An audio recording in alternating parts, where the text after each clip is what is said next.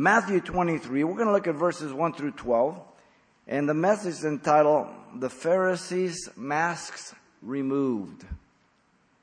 Our Lord and Savior Jesus Christ is in his last week, as you know, of ministry, only days before the crucifixion. He has withstood the constant attacks by the religious rulers to entrap him and to discredit him before the people.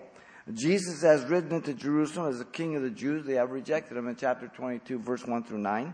He has cleansed the temple as a priest, the high priest, in chapter 21, verse 12 through 17.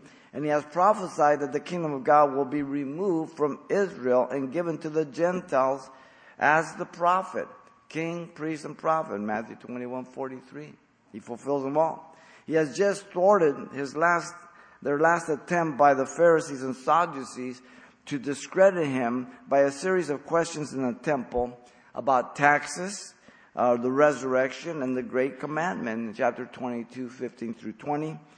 And Jesus, 15 through 40. And Jesus put an end now to their deceptive plot by asking a question about the Messiah himself from Psalm 110, verse 1, which they were unable to answer, leaving them with the clear understanding the Messiah was more than the son of David.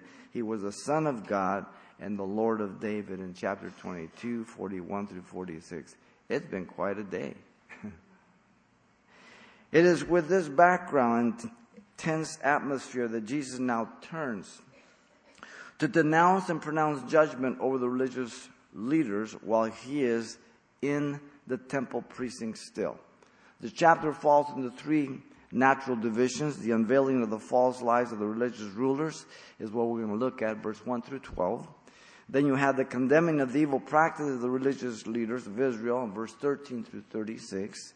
And finally, you have the lamentation over the destruction of Jerusalem for rejecting her coming king in verse 37 through 39. These are the strongest words of condemnation from Jesus to anyone found in the whole of Scripture, and could be compared to those of Jeremiah and Ezekiel in Jeremiah 23 and 34 to the leaders. The words of Jesus are also some of the most important teaching principles for the church leaders and for Christian living of every believer.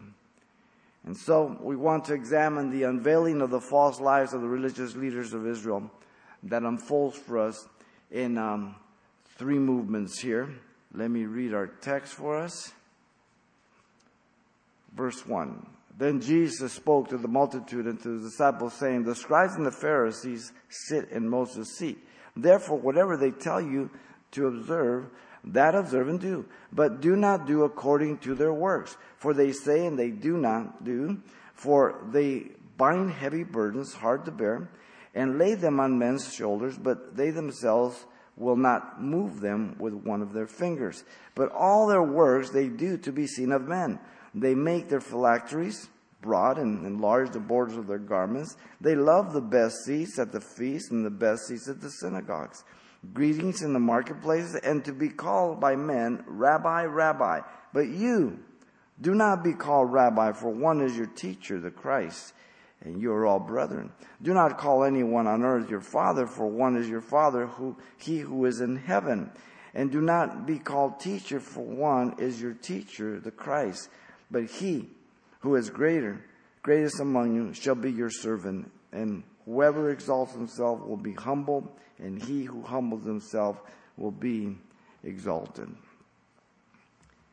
And so, the unveiling of the false lies of the religious rulers is given to us and unfolds in these three movements as follows. First, the proclamation of their duplicity, verse 1 through 3. Second, the revelation of their hypocrisy, verse 4 through 7. And the denunciation of their vanity in verse 8 through 12. We begin with the proclamation of the duplicity, 1 through 3. Notice in verse 1, the audience of Jesus is changed at this point. The words of Jesus had been to the religious leaders. Jesus came on Tuesday morning, as you know, to the temple to teach the people and was questioned by the religious rulers about his authority for doing the miracles and cleansing the temple in chapter 21-23. Jesus has ended his words to the religious leaders, having thoroughly disarmed them and silenced them, answering all their questions they tried to entrap him with from chapter 21, verse 24, down to chapter 22:46. Jesus is still in the temple precinct. It is still Tuesday, Passion Week. The words of Jesus, notice now, are addressed to two groups. Then Jesus spoke to the multitude and to his disciples, verse 1. Jesus now turns to those present and witnessed of the wisdom of Jesus against the religious rulers, the multitudes. They were seeing, they were hearing all this. The multitudes are the people congregated, distinct from the religious leaders and the disciples. The other group, the disciples, were constant companions of Jesus, as you know, and witnesses of his wisdom, his power, and everything that went on for about 3.5 years. The word disciple simply means a learner, a pupil. His disciples, the 12. So you're a disciple and I'm a disciple, a learner, a pupil. That's why we focus on the study of the Word of God. And we don't seek to entertain you or to make you feel good. We just turn you over to God's Word. And that God would minister to your heart, comfort you, instruct you, and guide you. That's the only proper thing to do within the church. But the scribes and the Pharisees are still present. You must understand this. Who Jesus will pronounce 7 woes. So he's debunked them. Now he turns to the crowd and his disciples. But from 13:33, he's going to deal with them with the 8 woes of judgment. They're still in the background. Look at verse 2. Jesus' subject of the words of our two particular groups again. The authority of the scribes and the Pharisees is affirmed by Jesus here, saying, the scribes and the Pharisees sit in Moses' seat. The scribes, grammatos, means they were Pharisees still, but they were the manuscript and translators and interpreters and teachers of the law. But they were still Pharisees. They had their origin in the time of Ezra, who was already scribe, and he began the great synagogue after the Babylonian captivity, since they had lost their language, their Hebrew language. And at this time, many of the Jews didn't have the Hebrew language, so these were the scholars. Their initial intent and motivation was to preserve and to teach the accuracy of the word. And not all of them were bad. You have Nicodemus, okay, who's a good one, and the others, I'm sure. So 400 years have passed, and they have built a fence around the law to protect the law, their interpretations and their traditions through the Mishnah, Talmud, and different things. And so they ended up revering the fence more than the law they were trying to protect. And so they figured if this fence of our traditions and interpretations protect people from breaking the law, the fence must be holier than the law. And it became a flop over. Real natural. Literally, they have seated themselves in Moses' seat. They weren't true representatives, but they were there as such. The word Pharisee means separated one, distinct from the common people. They were the ritualists who demonstrated their piety before all. The word Pharisee still in Christian circles has that connotation. Pharisee, hypocrisy, duplicity. And so they were never more than 6,000 at any one time, Josephus tells us. The seat of Moses indicated the position of authority God gave to Moses to teach the people of God. The scribes and Pharisees were seated there by the long line of men who had been groomed of Ezra's great synagogue. The original intent, again, and purpose was pure, nationalistic, but now their intent was abusive authority for self-preservation and to perpetuate their office by abusing that position, and they just didn't care about being doers, as we're going to see the Word of God. So as I've told you often, fungus among us. That's always the case. Not everybody that comes to church comes to worship God. Not everybody comes to church comes to study the Word of God. There are many different reasons.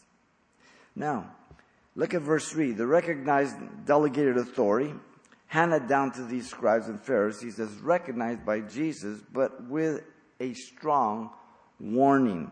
Jesus told the crowd and his disciples to obey the teachings of the law, not their wrong interpretation and traditions. Jesus told the crowd and his disciples to obey the teaching of the law, not their hypocrisy, not their twisted views. Very important. There are people who sit in church and listen to pastors that are off the wall, and they make no decision, no objection, nothing. They just sit there. It's wrong. The word observe means to do and always keep guarding, used 2 times here. The second is an imperative command, a durative present. They're to keep on guarding. The idea is one of attending carefully. The Word of God was and is not corrupt. Men corrupt the Word of God. Notice Jesus told the crowd and his disciples to not copy their corrupt example, but do not do according to their works, for they say and they do not do.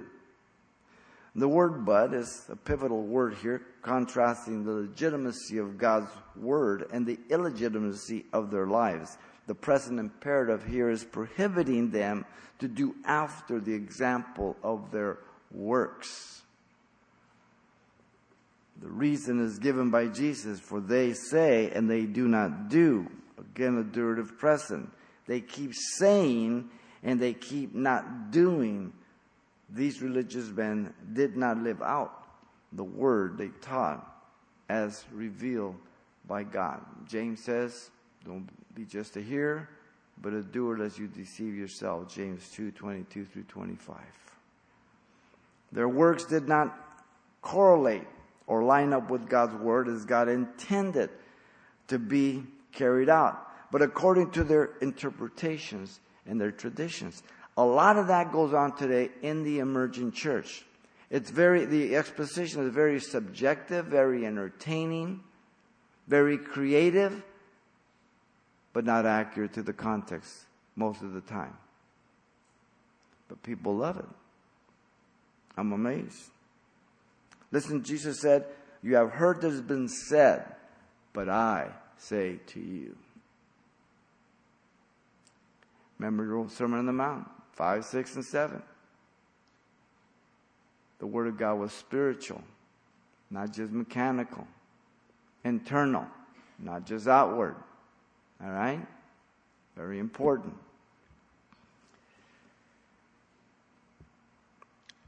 This point is illustrated clearly by the book of Ezekiel. It says, now some of the elders of Israel came to me and sat before me. And the word of the Lord came to me, saying, Son of man, these men have set up their idols in their hearts and put before me them that which causes them to stumble into iniquity. Should I let myself be inquired of at all by them? Ezekiel 14, 1-3. It's a rhetorical question, one answer. No. The elders in the time of Ezekiel, they were hypocrites. They weren't coming sincerely to hear God's voice, but they wanted to hear Ezekiel. There are many in ministry that live a life of duplicity. Sometimes God exposes them as the scribes and the Pharisees. Sometimes He lets them run and gives them enough rope for them to hang themselves. They manipulate the people. They merchandise the people. They use the people. I have seen much of this as I've been a pastor, even in some of the Calvaries. No one's exempt. Woe to those people who merchandise the people of God, who manipulate the people of God, who use them as their stepping stone for their empire. God help them. 2 Peter 2:1-3 says, "But there was also false prophets among the people, even as there will be false teachers among you, who will secretly bring in destructive heresies, even denying the Lord that brought them, and bring on themselves swift destruction. And many will follow their destructive ways." Underline that. Many will follow their destructive way, because of whom the way of truth will be blasphemed. By covetousness, they will exploit you with deceptive words. For a long time their judgment has not been idle, and their destruction does not slumber. You say, who is that dumb? Listen, 42% of millennials want to live in a socialist or Marxist government. Did you hear what I said? 42%. There's only 8 more before the axis tilts over. Deceived. Wow. There are many kinds of people that come to church, as I said. Those who are lonely, are looking just for some companionship and fellowship. Those that are looking for a wife, a husband, or simply get help from the church. And then there are those who pass themselves off as something they are not, deceiving themselves, but at the same time deceiving others. Proverbs 15:15-16 says, "If God puts no trust in his saints, and the heavens are not pure in his sight, how much less man who is abominable and filthy," listen to this is good, "who drinks iniquity like water." That's the picture of man, ladies and gentlemen. Your sin will find you out. Moses told that to the people who were going to settle the land. If they didn't keep their word and settle the land, then they could have the land on the east side. In the book of Numbers. Wow. The proclamation of their duplicity was unmasked by Jesus. Notice second, you have the revelation of their hypocrisy, 4-7.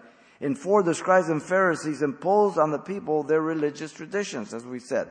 These traditions were oppressive obligations, for they bind them heavy burdens, and for they bind. This phrase means to put in chains or to tie together. The religious duties were heavy burdens. The phrase combined of these two words has the idea of cruel, weighty portions or rites. The pictures of a donkey or a camel mercilessly overloaded. These traditions were enslaving. Listen to the words, hard to bear. The phrase is one word. It means grievous to be borne. The demand and the keeping is not joyous or uplifting, but rather painful, resulting in discontent. These traditions were obligated. They laid them on men's shoulders. The word lay means to just put or to add one thing after the other. The tense indicates the present active. They just kept on piling them. No mercy, no nothing. There were 613 precepts, 218 commands, 365 prohibitions in the oral laws of the Mishnah and others. That's how they were divided. Amazing. These traditions were not demanded of themselves, though. This is the clause, right? It's like the Democrats. They require things of the other side, but not themselves, right? It's a one-way street. They would not move. Notice that. With one of their fingers. The word move means to set in motion, to do nothing to relieve the load of the people with legalistic traditions. Nor did they make any attempt to obey and to do what they demanded and required of the common people. Double standard is wrong. Now our whole nation is running on a false cry about double standards with sexism and racism. It's a joke. is to destroy our society. If you just be a decent human being and don't give more attention to your color or your race than you should, and consider yourself a child of God who made you equal in His image and His likeness, you're not going to have any problem. But if you lean to the social, ethnic gibberish of the world, they're going to part your head. And they will destroy you after they use you. Very interesting. They were evil and cruel taskmasters, oppressing and lording over the people. The elders and pastors are to be examples and doers of God's word. Paul speaks about it in 1 Thessalonians 5:12 through 13 and Hebrews 13:17. The obligation we have. I am no closer to God than you. We are the same. But I have a greater responsibility for what I teach. I will have to give an account to God for everything I've taught you. Look at verse 5. The scribes and Pharisees loved to be admired by the people. The motivation of the scribes and Pharisees was to be considered spiritual righteousness here. But of their works they do to be seen of men. There's just something about me. I. Whenever you speak to people, they're always using I. Get away from them. I hear pastors, I. They sound like Nebuchadnezzar. I'm the one. And God says, that's it. Turns them into an animal for a while. Teach them some lessons. The word but, once again, marks the sharp contrast to not being doers of the same things they demanded on the people and what they are doers of. The works that these religious men do or perform is stated. All their works they do to be seen of men. This is Jesus speaking. Okay? Sometimes we get criticized, well, you guys just find fault. This is Jesus speaking, okay? And this goes on all the time in every generation. The word all means everything, everyone, the whole. Self-righteousness here. The goal is to be seen, to be beheld, to be looked at as something great, something spiritual. The particular manner they paraded their self-righteousness indicated. They made their phylacteries broad and enlarged their borders of their garments. The phylacteries means the preservation or safeguard as an amulet to protect them from evil spirits and the demons, some of them believe. These were used by Jews to engage in prayer. Some of you were with us in Israel. Phylacteries, little box at the forehead, the other one's on the arm with a strap around it. And they have scripture written in it. It contains 4 compartments that had strips of parchment containing scriptures in them. Exodus 13, 1 through 10, 11 through 16, and Deuteronomy 6, 4 through 9, the Shema of Israel in chapter 11, 13 through 21. And the one on the left arm had scriptures written on 4 columns and 7 lines. These they make broad, it says, meaning they enlarge them. You're not a little big old box thing, you know, their self-righteousness. Incredible. Once again, to demonstrate their self-righteousness and to impress people. Jesus said, "For I say to you that unless your righteousness exceeds the righteousness of the scribes and the Pharisees, you will by no means enter the kingdom of God." Back to the Sermon on the Mount, Matthew 5:20. This stuff still goes on today. People, the way pastors carry them on, or televangelists, or whatever it may be. Those that are faithful to God, you're not going to have any problem with that. Okay?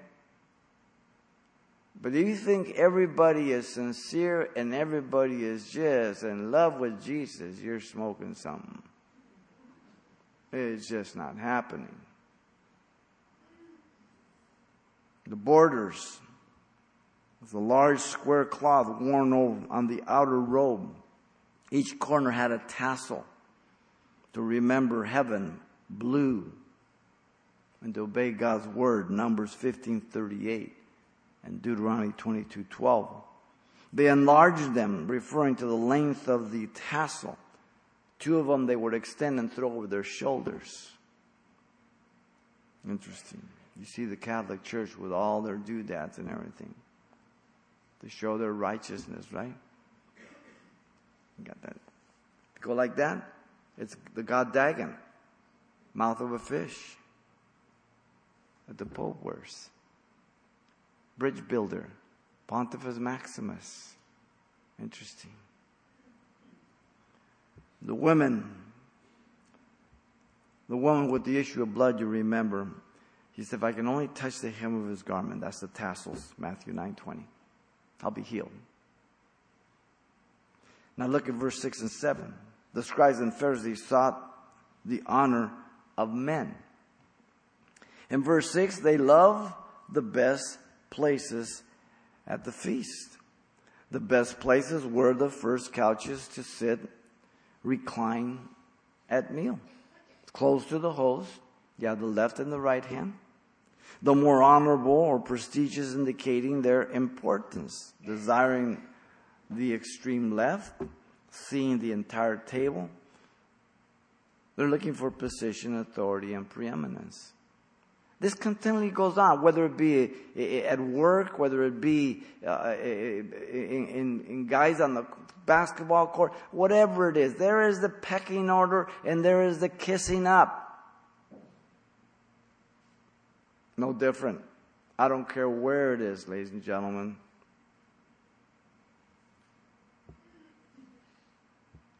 Their passion was carnal.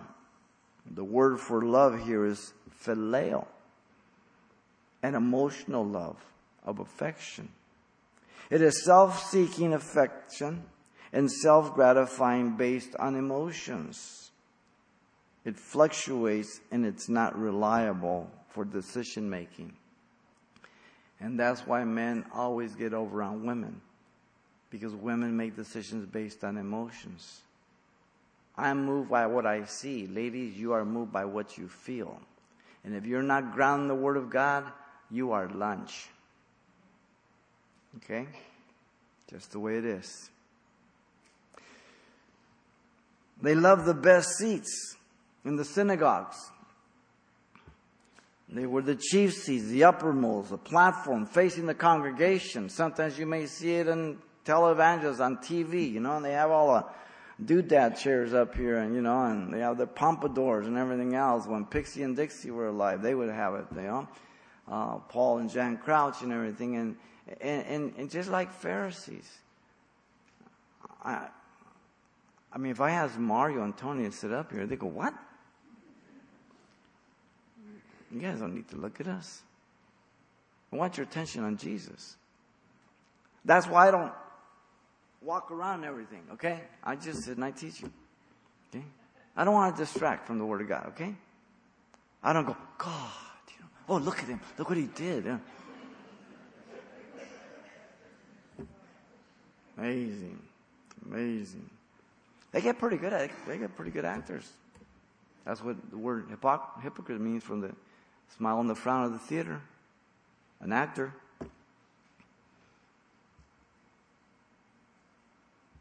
Again, to display their greatness and to be admired by men.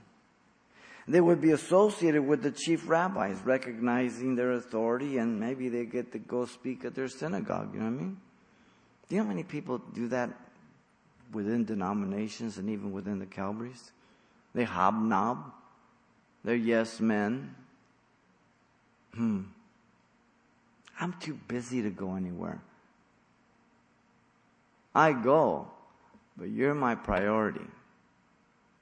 I don't leave my Sundays unless I go on missions or Israel.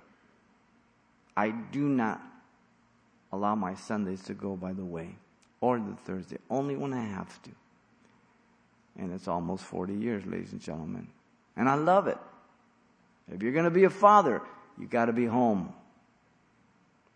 It's just that simple.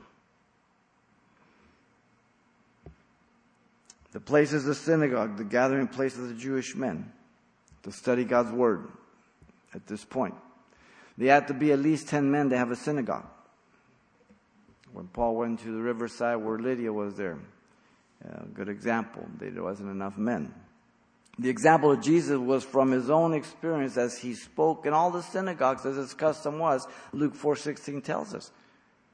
3/4 of his ministry was done. If we're in the Galilee here, there's the Sea of Galilee, and there's Tiberias over here, the Decapolis. You got Capernaum over there. I put my hand there. I put my hand here by Magdala. 3/4 of the ministry of Jesus happened right there.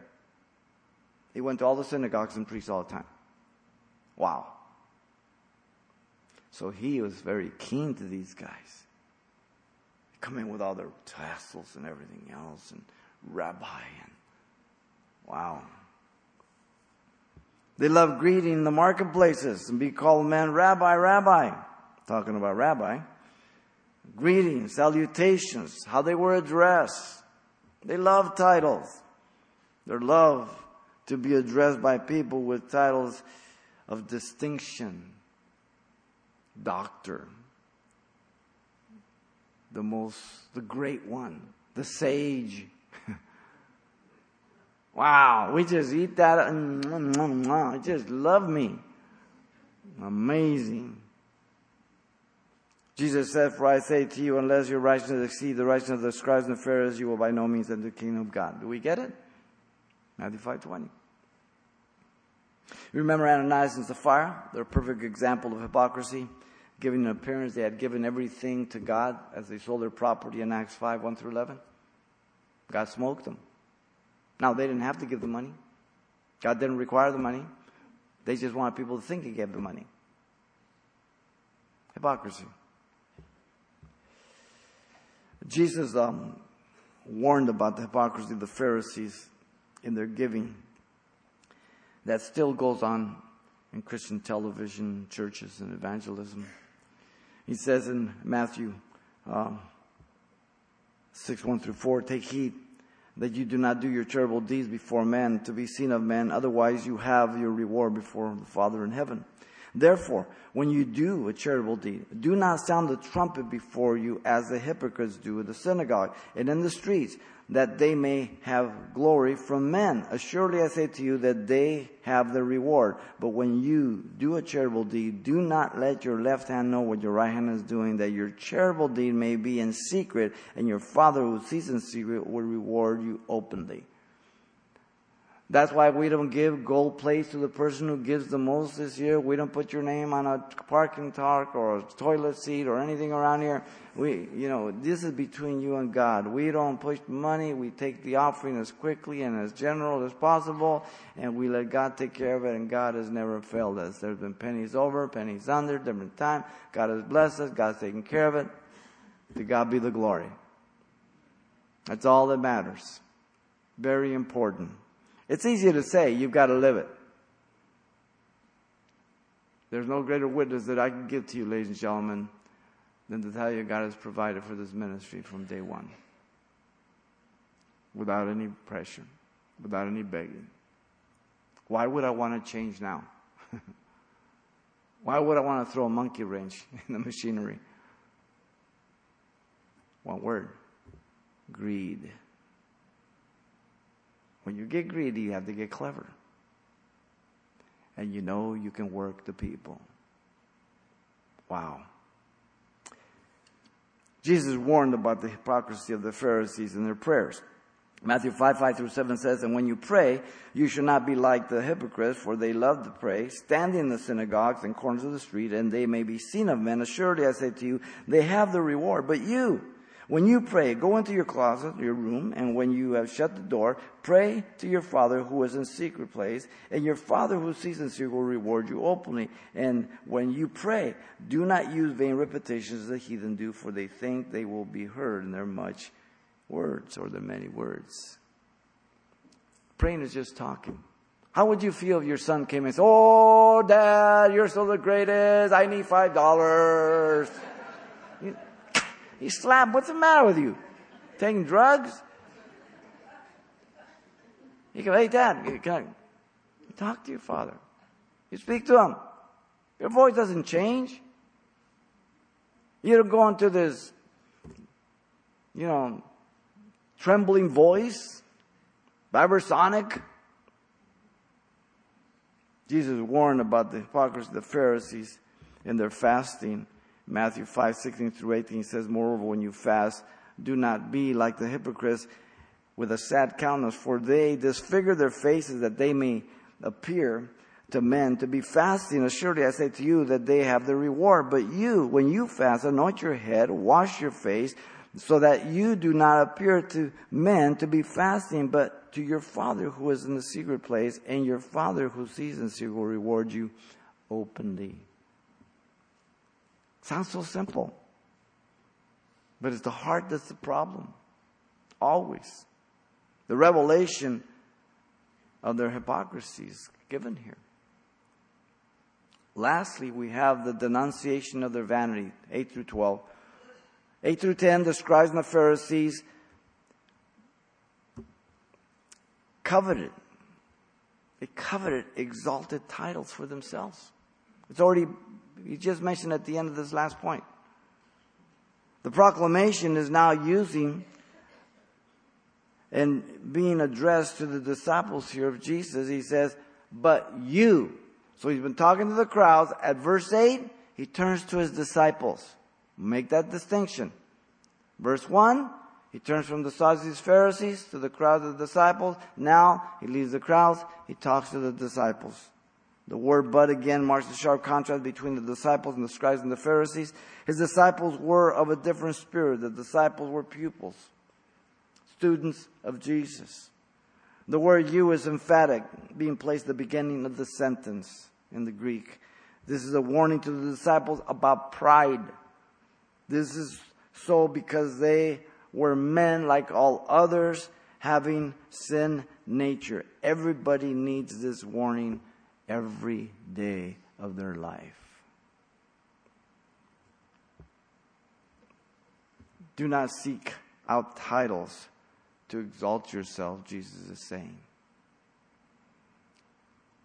Notice the end of verse 8 down to 10, the prohibition to his disciples is again seeking out various titles to exalt themselves above others, and he gives us examples here.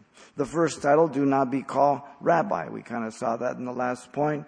As we have seen, it means great one. My honorableness, master. And there's various forms of this. John 20:16 gives us another form. The reason notice given is that they all stood on equal ground in the family of God. Listen to the words of Jesus. For one is your teacher, the Christ, and you are all brethren.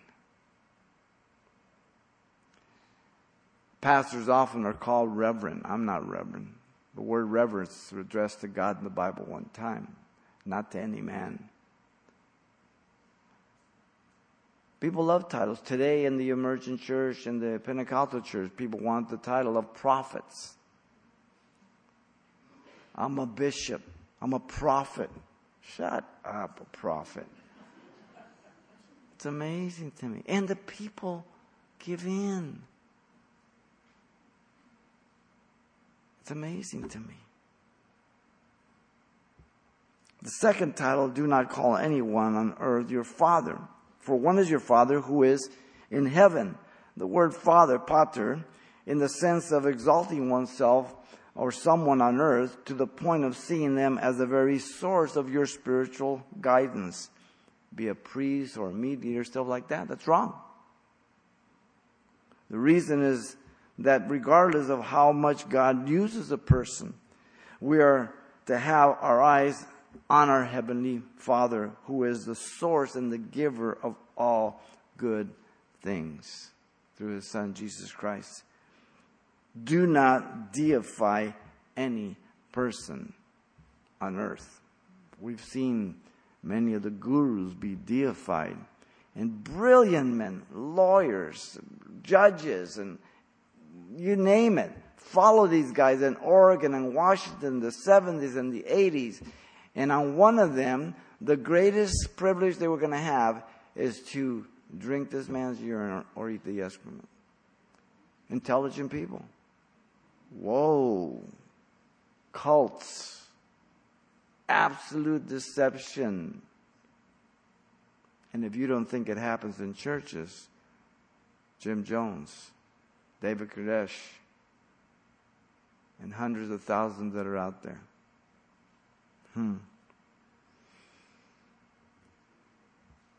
The third title is do not be called teacher.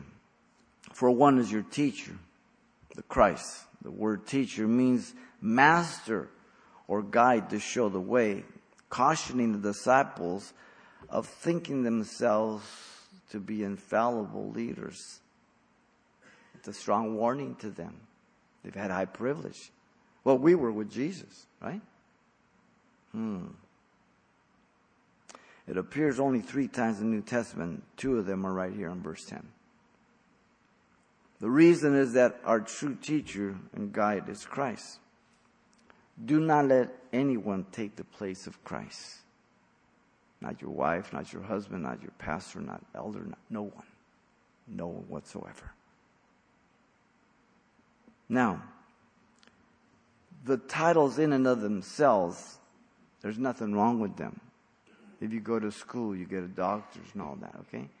But it's seeking these titles to be admired and to exalt yourself. It's the spirit of the heart that's being condemned. Are we clear on this? Very important. Look at verse 11 and 12. The disciples were to be humble servants. The principle of greatness in the kingdom of God is serving others. But he who is greatest among you shall be your servant. The word but, again, sharp contrast, certainly from the scribes and the Pharisees. An important caution to the disciples about the desire of power and prestige among themselves, since it was their constant conversation. Who's the greatest in the kingdom? Remember, James and John saw Jesus with the right hand and the left hand, the position of power and authority.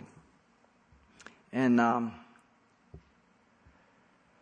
they believed that Jesus was going to Jerusalem to set up the kingdom. We saw it in Matthew 20-28, Mark 10:35-45, Luke 19:11. They're getting close to Jerusalem. They were convinced they were going to rule, man. And when the 10 found out what the 2 asked, they were indignant. They were ticked off. Why? Because the 2 beat the 10 to it. The greatness of a person is that they are servants, diakonos, one to execute a command for another, literally a waiter on tables. I am a glorified waiter boy to serve you God's food. That's all. Nothing else. The phrase shall be is the indicative future middle voice. The individual does the serving, and the evidence of being a servant is always based on ongoing service that will be evident and unfold in the future. It's not enough to begin well. You must finish well. This word is used for deacons in the church. Notice the principle of true humility. And whoever exalts himself should be humble, and he who humbles himself will be exalted. The proud person will be abased by God. The word whosoever, once again, means any person calling himself a Christian. This is the context. His disciples. He's not talking to the crowd. He's not talking to non-believers. He's not talking to the Pharisees and scribes. He's talking to his disciples. The caution and warning is to the one who exalts himself, lifts himself up, thinking more highly of himself than he ought to think. It's like the person that says, I'm tired of talking about me. What do you think about me? This is an indicative future active, for it is easy to begin humble and well, but to remain humble takes a lot of dying to self. The humble person, notice, will be exalted by God. The word humble, verse 12 there, means to make low, to reduce, or rank oneself below others. It centers on attitude, not actions. It's your attitude, your heart, my heart. It is the conscious act of one's own will to see one's own tendency towards arrogant pride that leads to self-exaltation, therefore crying out to God to help them reckon the old man dead and put on the new man to walk in the Spirit to be more like Christ. Every day. Jesus got tired of teaching them this. After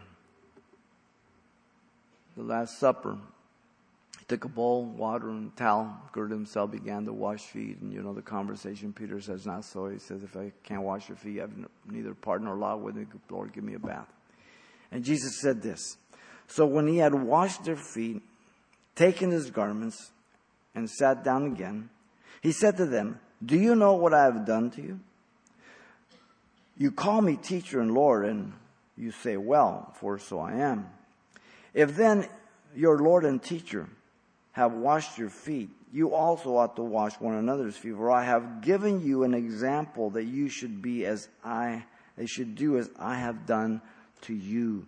Most assuredly, I say to you, a servant is not greater than his master, nor is he who is sent greater than he who sends him. If you know these things, blessed, oh, how happy are you if you do them. John 13:12 through 17. Wow. The world lives to be acknowledged by their achievements and accolades, to be thought of as great and be known by great titles. Be it in their education, their degrees, doctor, be it in their accomplishments in the field of knowledge or talent, be it in the ability to learn, advance, and to excel in their profession. Yet so many are empty, having no hope in life, taking their lives, as the fashion designer Kate Spade or celebrity chef Anthony Bourdain, who committed suicide by hanging themselves. Money, fame, titles. That's just not going to do it, ladies and gentlemen. It's pretty empty, pretty hollow. Now, there's nothing wrong, again, with the titles or the accomplishments. It's what it does to you.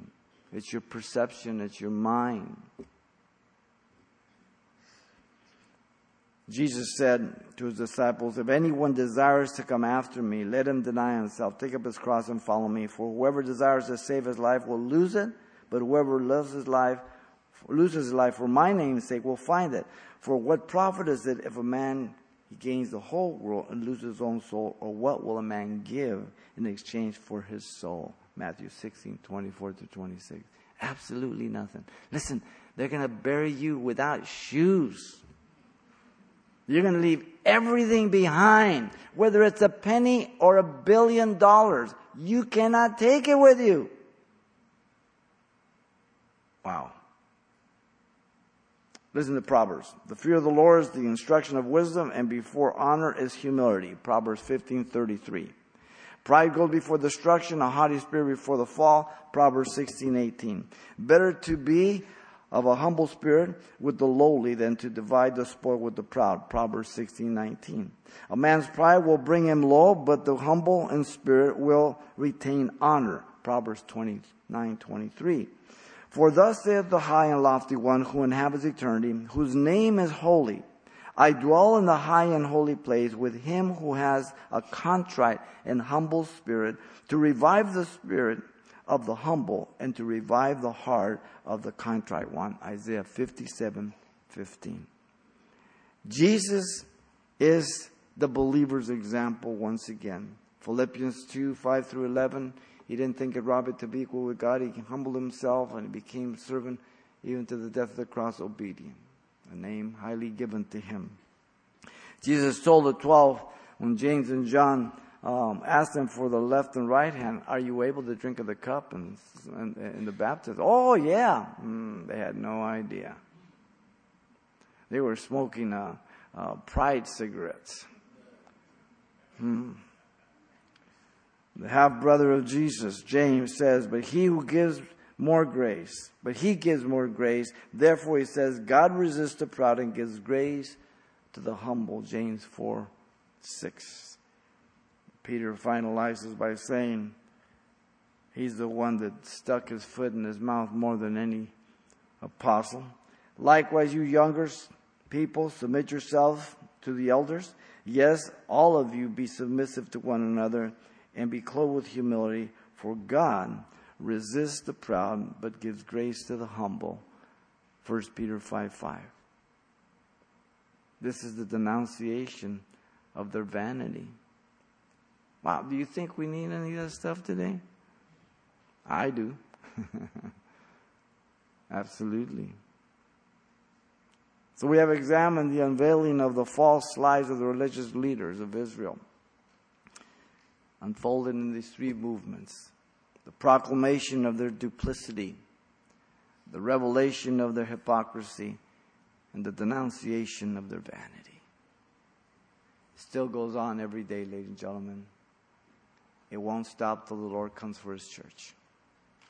We are bad to the bone.